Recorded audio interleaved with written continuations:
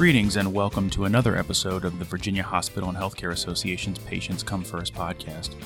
We are streaming on Apple Podcasts, Spotify, TuneIn, Blueberry, SoundCloud, and at www.vhha.com. You can also hear episodes of the podcast each Saturday at 11 a.m. on WJFN 100.5 FM in the Richmond area.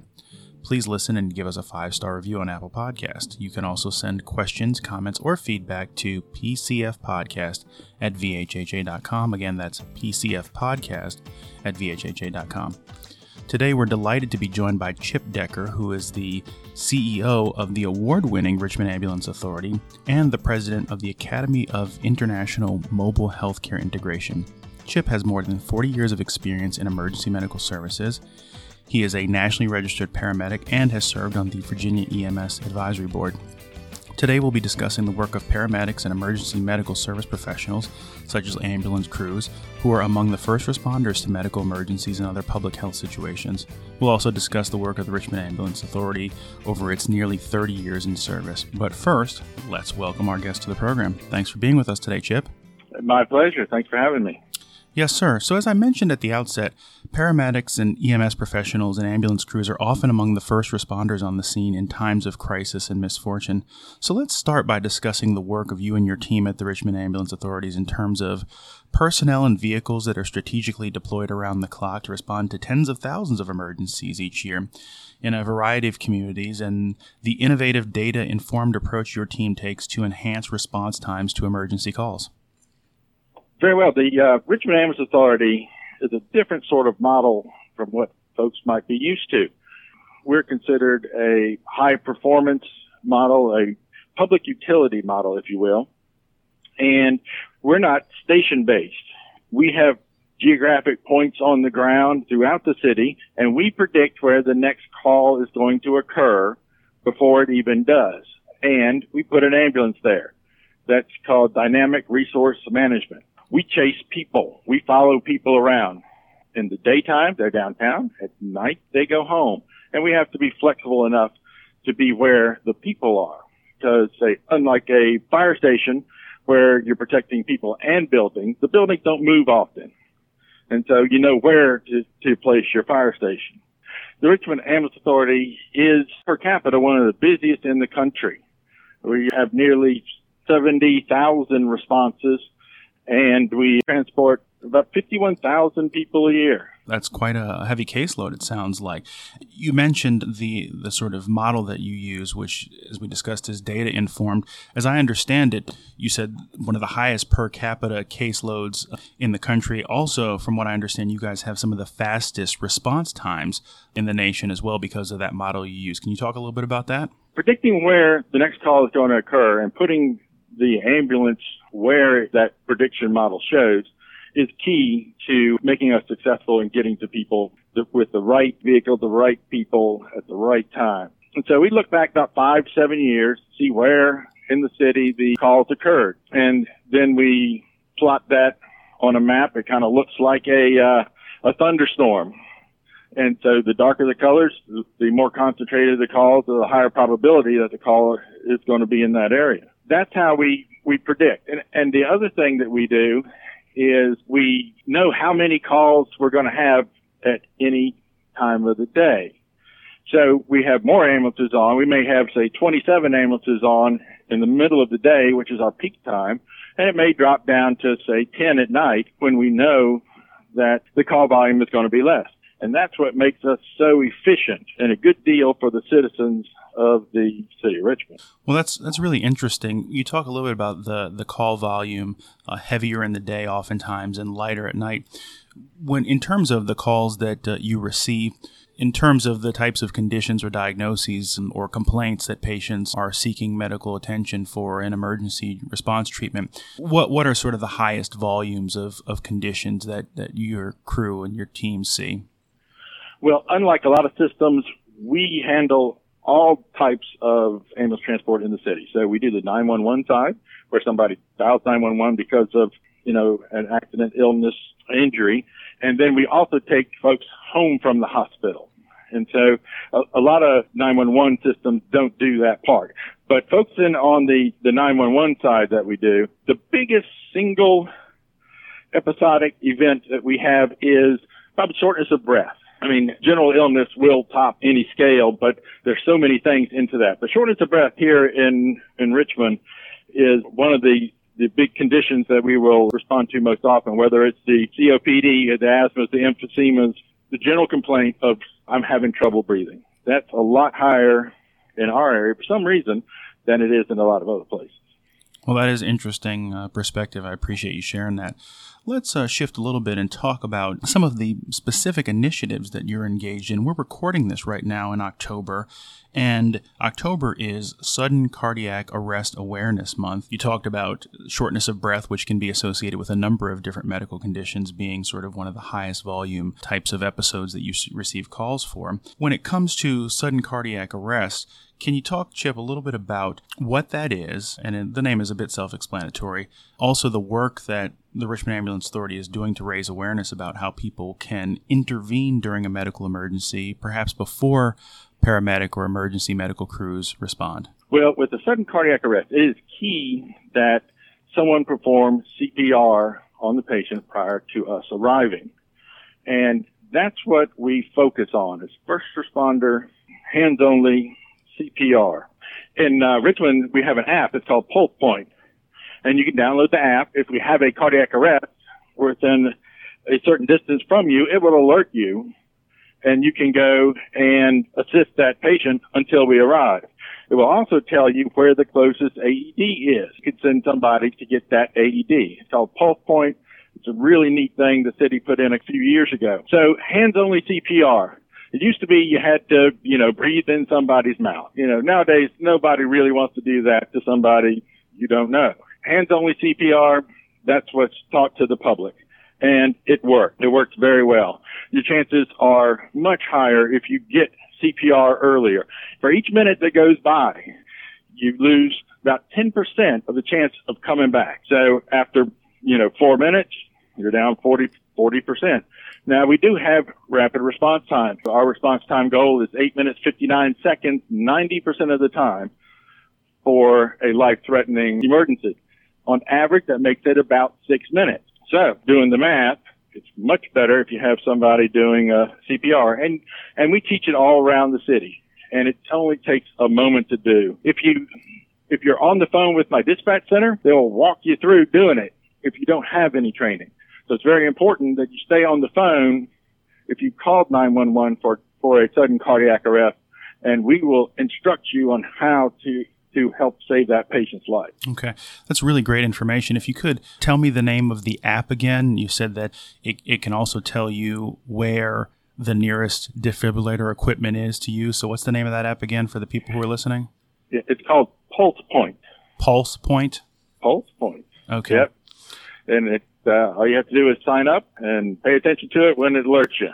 And it'll tell you where the patient is. It will only alert if the patient's in a public area. So, you won't be responding into somebody's house. And then let me just ask a clarifying question, because you mentioned 911. When someone dials 911 in the city, and again, we talked about how the Richmond Ambulance Authority model is a little bit different than what some people might be accustomed to who live in other localities. Do those calls come directly to your headquarters, or is there a central dispatch? How does that work so that the calls get routed to the ambulance authority when it's a medical need that is the purpose for the call? In the city of Richmond, we're set up with 2 PSAPs, or public safety answering points. So when you dial 911 in the city of Richmond, it rings into the city's Department of Emergency Communications. And they will triage that call and determine if it's fire, police, EMS. If it's EMS, they shift the caller over to my dispatch center here at the Richmond Ambulance Authority, and my comm folks will then ask questions to determine exactly what's going on. Based on those questions, we'll figure out what the call is and what the response needs to be. Is it a cardiac arrest? Is it abdominal pain? Is it I sprained my ankle a week ago? Because it makes it a lot safer responding non-emergent to non-emergent calls than responding emergent to everything. And it also allows us to prioritize. And so if there's a ambulance responding to a lower acuity call and a higher acuity call comes in, we can divert that ambulance to take care of the higher acuity patient. Okay, that makes a lot of sense. I appreciate you explaining that. And then let me just clarify one other thing to follow up on something you said. You mentioned that your team offers training classes around the city. If people want to learn CPR or attend one of those training classes, do they need to visit your website, or how would someone find information out about that? The website is a good place, or you can just give us a call here, because we'll come out to community events or civic associations and teach CPR. The phone number here to call is 804-254-1150. Okay, 804-254-1150. And then what's that address online? Is it raaems.org? Is that the address? That is absolutely right. Okay, yeah, fantastic. It's raaems.org. There's a lot of information on the Ambulance Authority on that site. Okay, fantastic. Let me ask you about one other initiative that I know your team is involved in.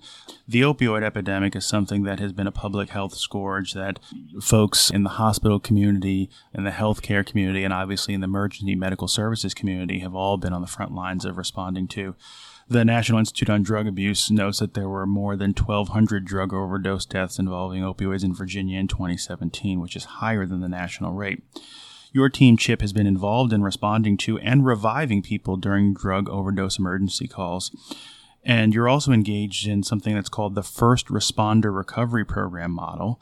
And that involves, as I understand it, trained paramedics and emergency medical technicians who receive training or instruction from the Richmond City Health District on effective methods to encourage patients to sign a release form, which triggers a process whereby a peer recovery specialist follows up with the patient shortly after their encounter with emergency medical personnel to try to get them into a recovery center. And your team, as I understand it, also provides them and or their family with informational packages about available community recovery resources.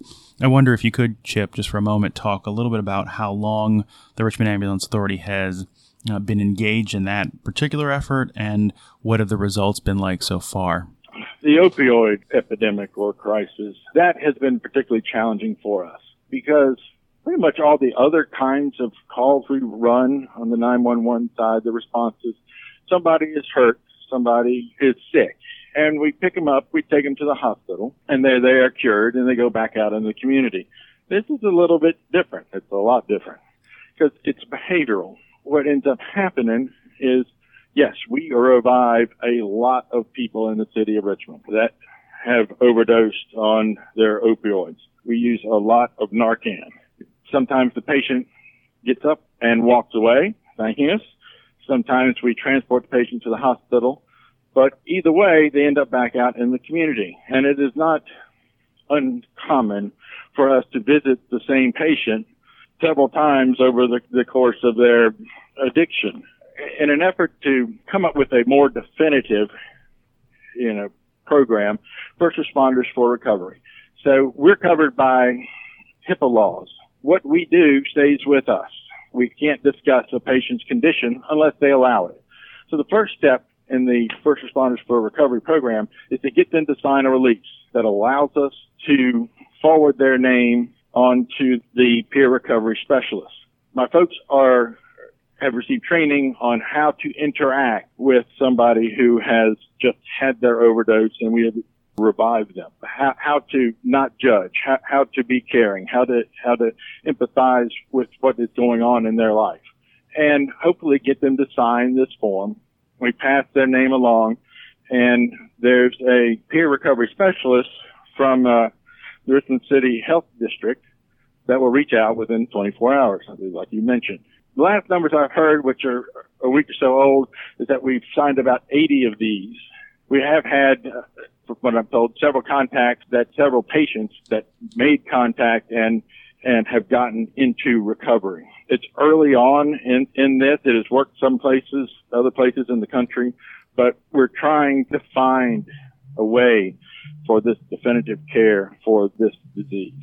Well, it sounds like a really smart approach. And listen, as this ongoing opioid crisis continues, different approaches have to be taken to try to help people get into recovery. So the fact that the Richmond Ambulance Authority is pursuing this is really an encouraging sign. So good to hear that you guys are working in this arena.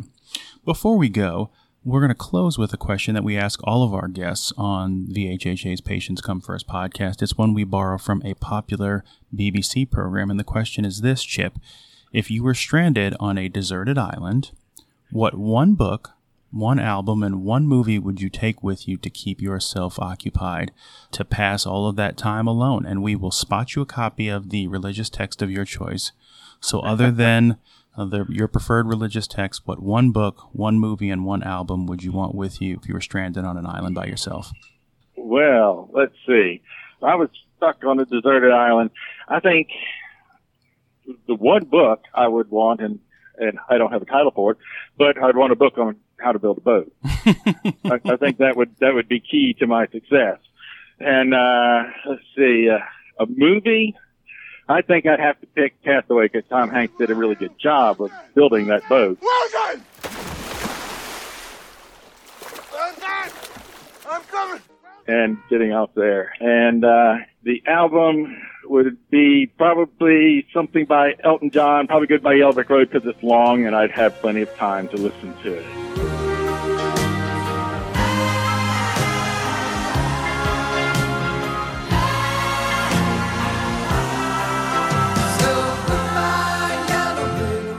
Well, those were all good choices, and 2 of the 3 were very instructional, trying to problem solve and get off of that island. So that's smart, forward thinking. Well, listen, Chip, I do appreciate you taking the time to be with us today. And with that, it's going to bring us to the close of another episode of the Virginia Hospital and Healthcare Association's Patients Come First podcast. If you like what you heard, please make sure to go to Apple Podcast, iTunes, and leave us a 5-star review. And you can also subscribe so that you'll know when new episodes are released. Thanks to our guest, Chip Decker, for being with us today, sir. You're very welcome. Thanks for having me.